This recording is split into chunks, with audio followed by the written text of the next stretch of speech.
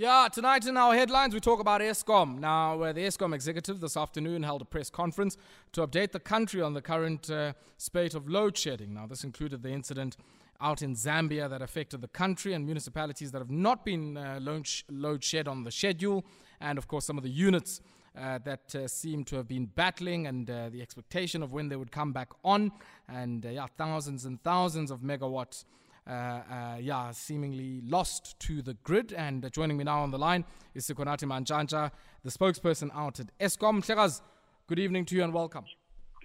Good evening, sir, and good evening to Metro FM listeners. Yeah, thank you very much for joining us. Let's maybe start off with that, what we've been calling tonight the Chipolopolo effect. What is happening out in Zambia.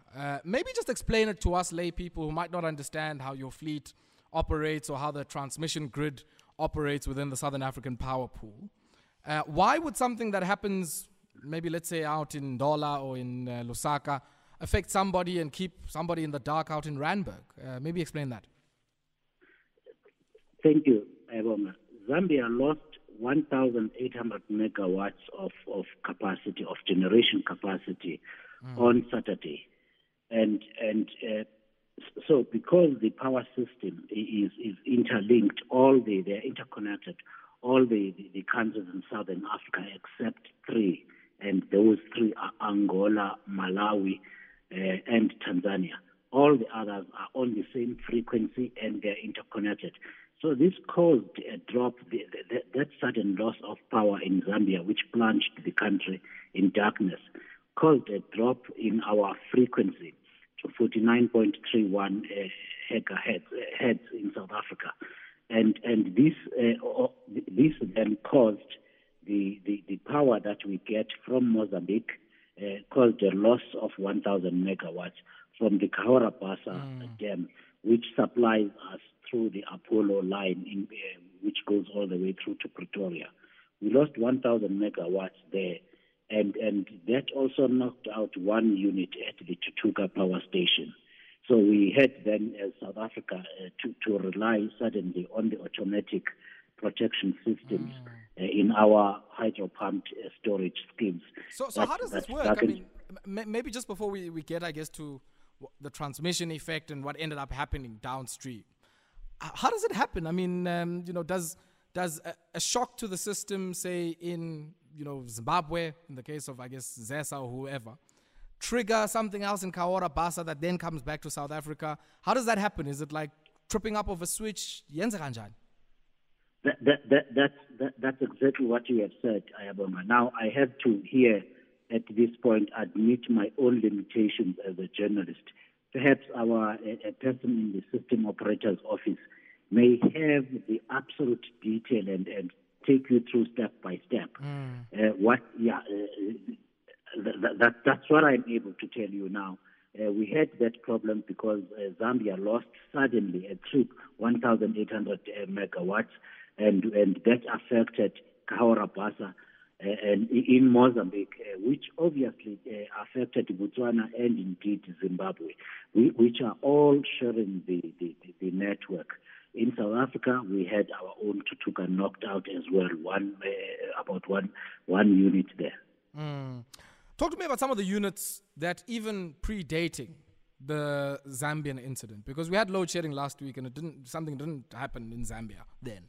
But we did have some vulnerability and weaknesses in our existing generating fleet. Talk to me about what's been happening. Creel 1, Litabo, and many others. I guess some of the issues, related to the explosion that happened out at Medupi.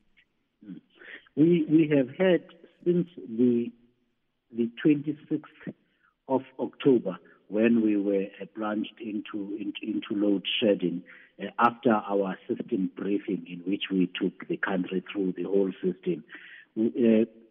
3 generation units at Tutuka had problems with their conveyor belts, and they couldn't receive the coal and therefore could not generate power there for about 2 to 3 days. And that immediately, of course, reduced available capacity because if you add that to the problems we are having, to that explosion of Unit 4 at Medupi, which on its own took out 700 megawatts, then you go to Kendall Unit 1, which took out another 680 megawatts. So if you add those together with the units at the Chutuka power station, we had in only 3 stations a loss of about 5,000 megawatts. Now that's about 10% of Eskom's installed capacity. Those were not the only problems that we did have. As you will know, Ayabonga, Eskom's are plus minus 75 generation units, coal-fired generation units. They keep tripping on and off again, but this does not affect the public when we have sufficient capacity or less demand. So the people do not know. But on a daily basis, you have any number of power stations or units at about 11,000 megawatts. So what is the minimum attention? Yeah, what is the minimum functional capacity you need to prevent load shedding? So if you've got, say, 50,000 megawatts installed capacity, what is the minimum megawattage you need to stem away, I guess, load shedding on any day?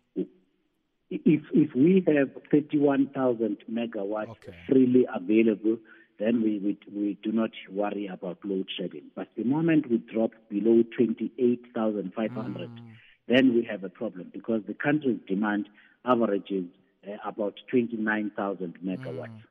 Putsiko niyakhala man nge-procurement and that the PFMA doesn't allow for a procurement process that would be, I guess, synonymous with the scale and the frequency of maintenance work you guys need to do.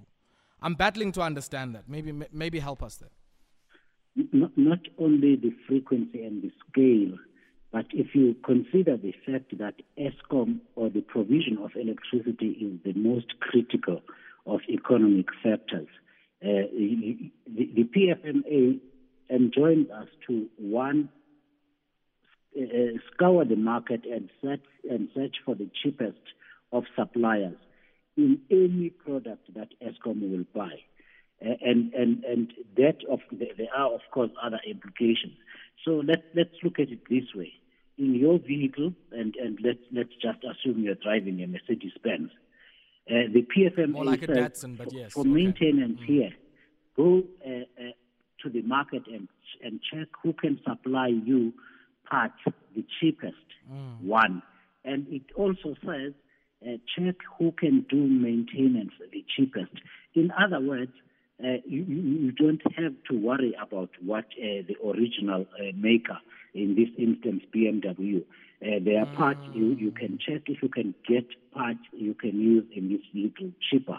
Naturally, that means you will buy parts that are not made by BMW and therefore will not carry the same quality and indeed the guarantees that you would naturally get from the original manufacturer of that vehicle.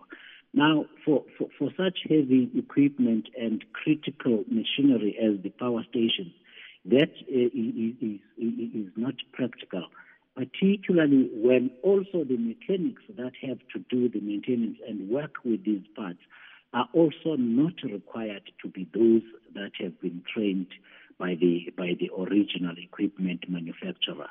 So those are the things that Eskom has some issues about procurement, because cheapest is not always best. Yes, of course, that may very well be said about the most expensive or the original equipment manufacturers. I want you to hold the line there for me for a second. We're going to take a quick spot break. But when we come back, I want us to talk about, I guess, some of the issues that you're raising there around procurement and also the challenges of getting some of the components and spares you need, which are aligned to what the OEMs, who I guess, were critical to building some of these things many, many years ago, what their requirements would be. And we'll come back to that and also the role of some of the municipalities as well. You know what this Eskom story is? Yeah, Sikhonathi, before we get to the issues of OEMs, procurement, or Maspala, what do you say to that brother there, who by his own admission is quite au fait with the cold storage approach out at Kelvin? Your thoughts on that? Should you guys be compensating us? Of course, you might say no, but is there scope for that type of thing? Because abantu bayonakalelwa. In reality, Eskom does compensate users or consumers of electricity where it has, and that's the insurance companies insuring Eskom, where it has been proven that any damage they may have suffered has been caused by Eskom's technical problems. So the burden of proof is on me. Sorry? The burden of proof that my appliances due to a surge, Nagala, is on me. Indeed, sir, there is quite a long process, I must say, that because Eskom has to protect the public's money. So there is a long process but Eskom must protect you us would be also. required to. You start by filling in forms, claim forms that Eskom will submit to you. Those you can find when you have contacted customer services on the 08600 number 37566. So you get sent your claim forms there, but the process, I must say, is long. It's not like you will quickly get your claim sorted out because of the checks and balances that have to be applied. Yeah. Talk to me, Sikhonathi. We were talking just before we went to the break around this issue of procurement and the difficulties of a procurement framework that is very fixated with cost, right? Cost competitiveness of what is being sourced, and understandably so. I mean, imali abantu.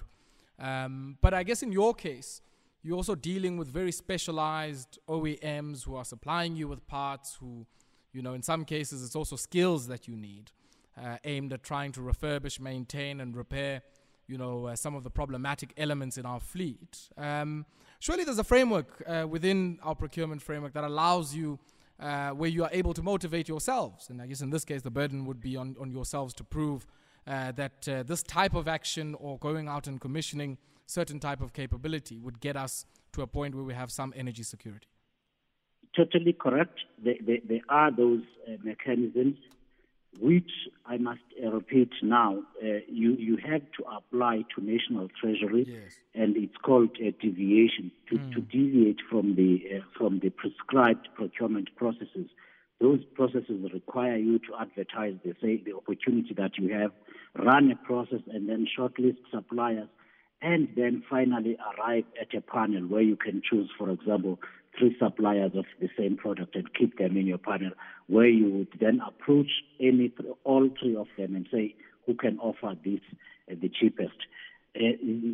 So you have to apply for a deviation and prove to National Treasury why you do not want to go the long route which opens the whole tender process to everybody, even those who do not stand a chance and should not be even pitching for that contract.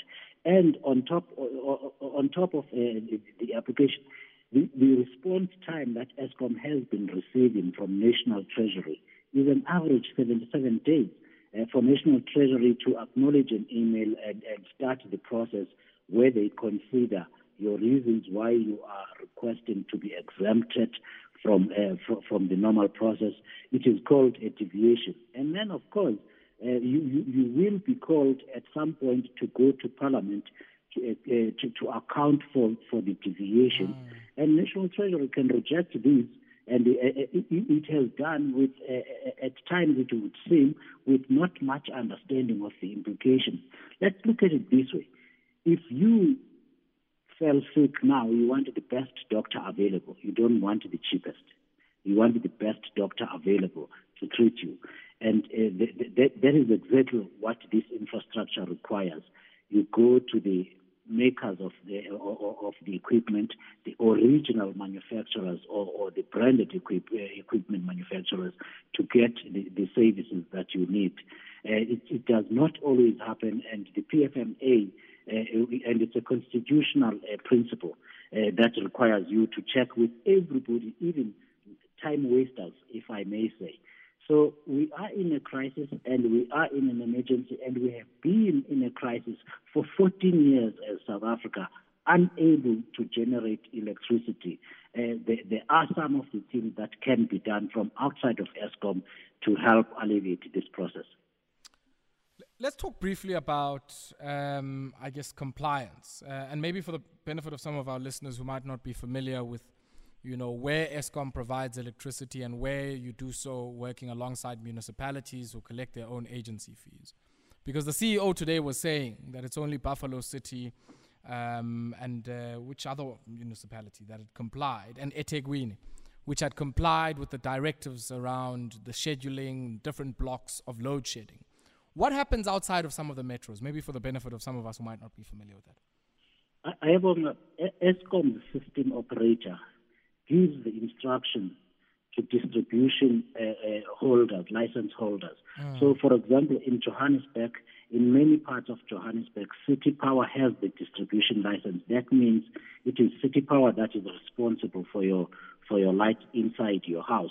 It buys the electricity from Eskom and you pay your bill to City Power. The system operator gives an instruction to those municipalities and say, you are on stage 2. You will switch off, and there is a timetable that they do this on. And we noticed over the past 3 days that not all the municipalities were complying with that instruction, and there's quite a lot of the municipalities that did not comply, around 200. But if you look at the stage 2 that were requested, there was absolutely no response, and the largest of customers are the municipalities. So as soon as the municipalities meet their obligations in terms of the system operator's instruction, you would see the difference. That is the reason Eskom had to escalate load shedding to stage 4. And there is now a process in which Eskom has contacted those municipalities or the system operator to demand an explanation and then take the process forward.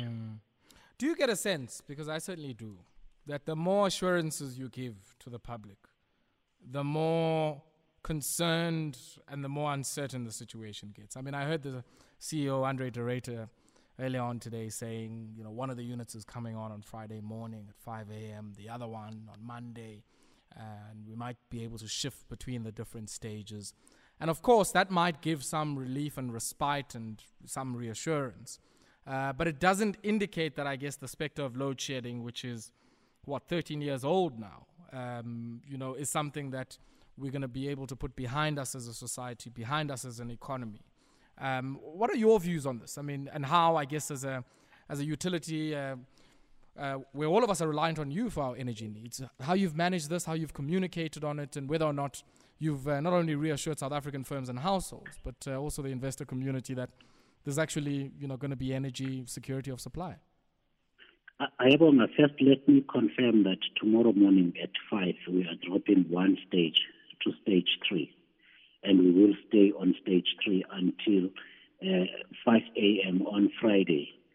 Then we will be on stage 2 all the way until Saturday, as we have previously communicated. Well, I mean, Sikhonathi, you can tell us 30 minutes before that you're going to go to stage 4 from stage 2. So yes, that's absolutely possible. That's absolutely possible. This management team at Eskom made a commitment to the people of South Africa and said, 1, we will be totally... Sikhonathi? Sorry, we lost you there for a second. There's towers, the connector, and I got diseases now is better load shedding. Sikhonathi, are you still with us there? Let's try and get Sikhonathi at a much, much better line there. We seem to be battling with his connection there. But yeah, do let us know some of your own thoughts. Yeah, 4 minutes it is after 8 p.m. It's the headlines here on Metro FM Talks. Sikhonathi, do we have you back on the line? Sikhonathi. Okay, Sikhonathi is not with us. Oh, yes. Sikhonathi, are you with us? Yes, I am back, sir. Yes. Sorry, man, I lost you when I guess you were responding and saying, look, it's possible that even though we're going down back to stage 3 tomorrow and maybe stage 2 over the next few days or so, that you could tell us on Friday afternoon that and we're going to go back to stage 4 or stage 6. This management team has made the pledge to the people of South Africa that we will be totally transparent about Eskom and what is happening and what is being done to correct the situation. So right up front, I must tell you that we will continue to have these electricity problems and therefore load shedding until, one, we have additional capacity, which has now grown, the need has grown to between 4,000 and 6,000 megawatts. On the 10th of December 2019, Eskom formally requested the government, because by law only the government can authorize or license anyone to build power stations. We formally requested the government to allow anyone who may be able to produce electricity to build power stations and sell this, and we said this was an emergency. At that time, the need was only 4,000 megawatts. Now the gap has grown to about 4,000 to 6,000 megawatts, and this, left unattended, will continue to grow. So the need for additional generation capacity is even greater, and that is outside of Eskom's control. Yeah. So yes, we will at some point, and sooner than people want to, we will come back and say we have to load shed again. That's the reality of South Africa until we build new power stations and bring new generation capacity online. I guess, Sikhonathi, the other dimension of it is that, we're going to be stuck here until proper maintenance starts to happen on what is a very, very old fleet, which comes back to the point you were making earlier on about procurement. But I'm wondering, if the PFMA has been around for as long as it has, is the implied, or I guess the implication of what you're saying, that, many of the predecessors at Eskom were unable or reluctant or blankly refused to do the maintenance that was routine because of the same constraints? Or are you saying, I guess, they were able to do it? And if so, then what about the procurement constraints you were mentioning earlier? Let me account for the current team of Eskom. Indeed, Eskom itself has a lot to answer for. It has to improve the ability to keep the stations on. When we have maintained a unit and then return it to service, then it better be able to do exactly what was promised. We are not yet at that level. And there are 75 generation units, coal plants, that you have to go through. Each and every one of those, one single unit, and that's a unit for the average person like me. You can think of as one plate in your 4-plate stove, which you can operate on and off as you please while the others are off. It takes at least 24 months to plan the proper overhaul of that one unit, and there's 80 of those. You plan the outage or the maintenance for about 24 months, and when you switch that machine off, it will take you at least 4 months to work through it and then return it to start working again. So you have to do this, in the case of Eskom now, 73 times, where you have to go to each unit. So it will take time. That, however, does not remove Eskom's responsibility to deliver what the people of South Africa need. But Sikhonathi, then in that case, no, you must there have been decisions that have been made in the past where the government, for example, for projects like the 2010 World Cup, where there were instructions given to Eskom that you will keep the lights on at all costs. Okay. And there were other events where it would seem that matters beyond engineering consideration came in and played a role. So we all indeed we are in agreement with that. That, however, does not change the fact that Eskom needs to produce power. I think the point is well made, that there has been political interference in the past, and I think many of us would accept and lament that. But I think the point you're making is that, one, we need new generation capacity, and there's something to be said around how that comes from new sources as outlined in the IRP, and I guess many of our listeners would be familiar with that. But I'm interested in this maintenance part, because I do feel that if the bulk of our energy at the moment is coming from this fleet, as is Dov Butetangazo, that surely we would benefit as a society if you played open cards with us and said, look, guys, we're going to take maybe 20 or 30% of the existing coal fleet off the grid. That means we need to curtail capacity and by extension demand by a certain amount. And that's what it is for the next 5 years, if indeed we want to turn things around. But it just seems like we try and patch up and then and then you end up having to run helter-skelter trying to communicate what I guess to many people is still very, very unclear. Ayabonga, we have been telling the people of South Africa exactly that for the past 2 years. We have said to the people of South Africa, this load shedding, one, will carry on until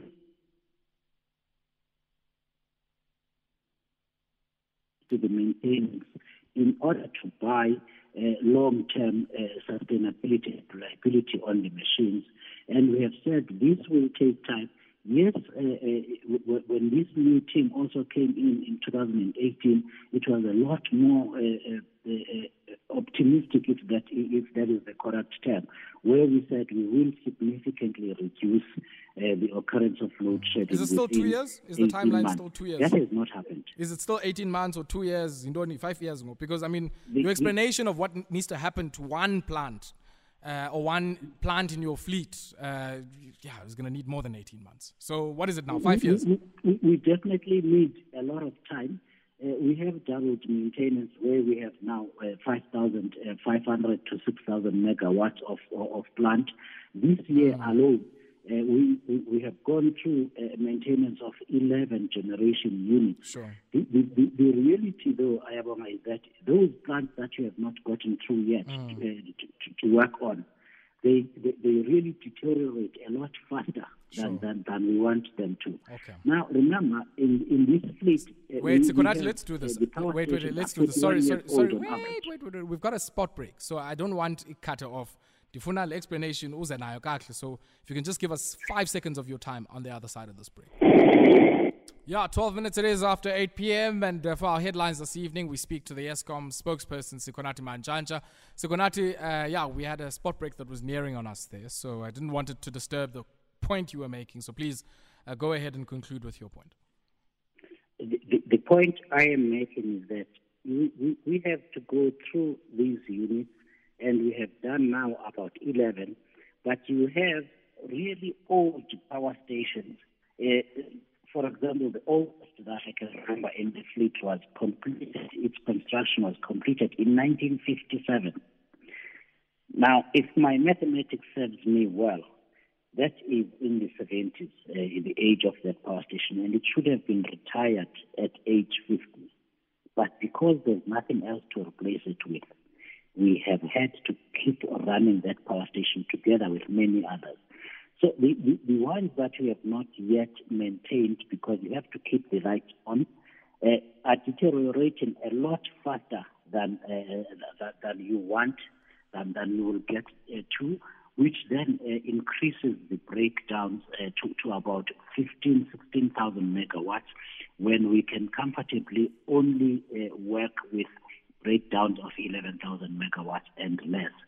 So I have to, unfortunately, again take the people into our confidence and say we will continue to have load shedding, and we will come to the people again and inform them as soon as we possibly can.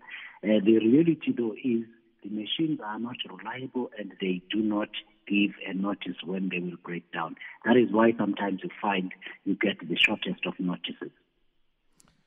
Yeah, Mhlekazi, we're going to have to leave it there. And I wish you all of the best, because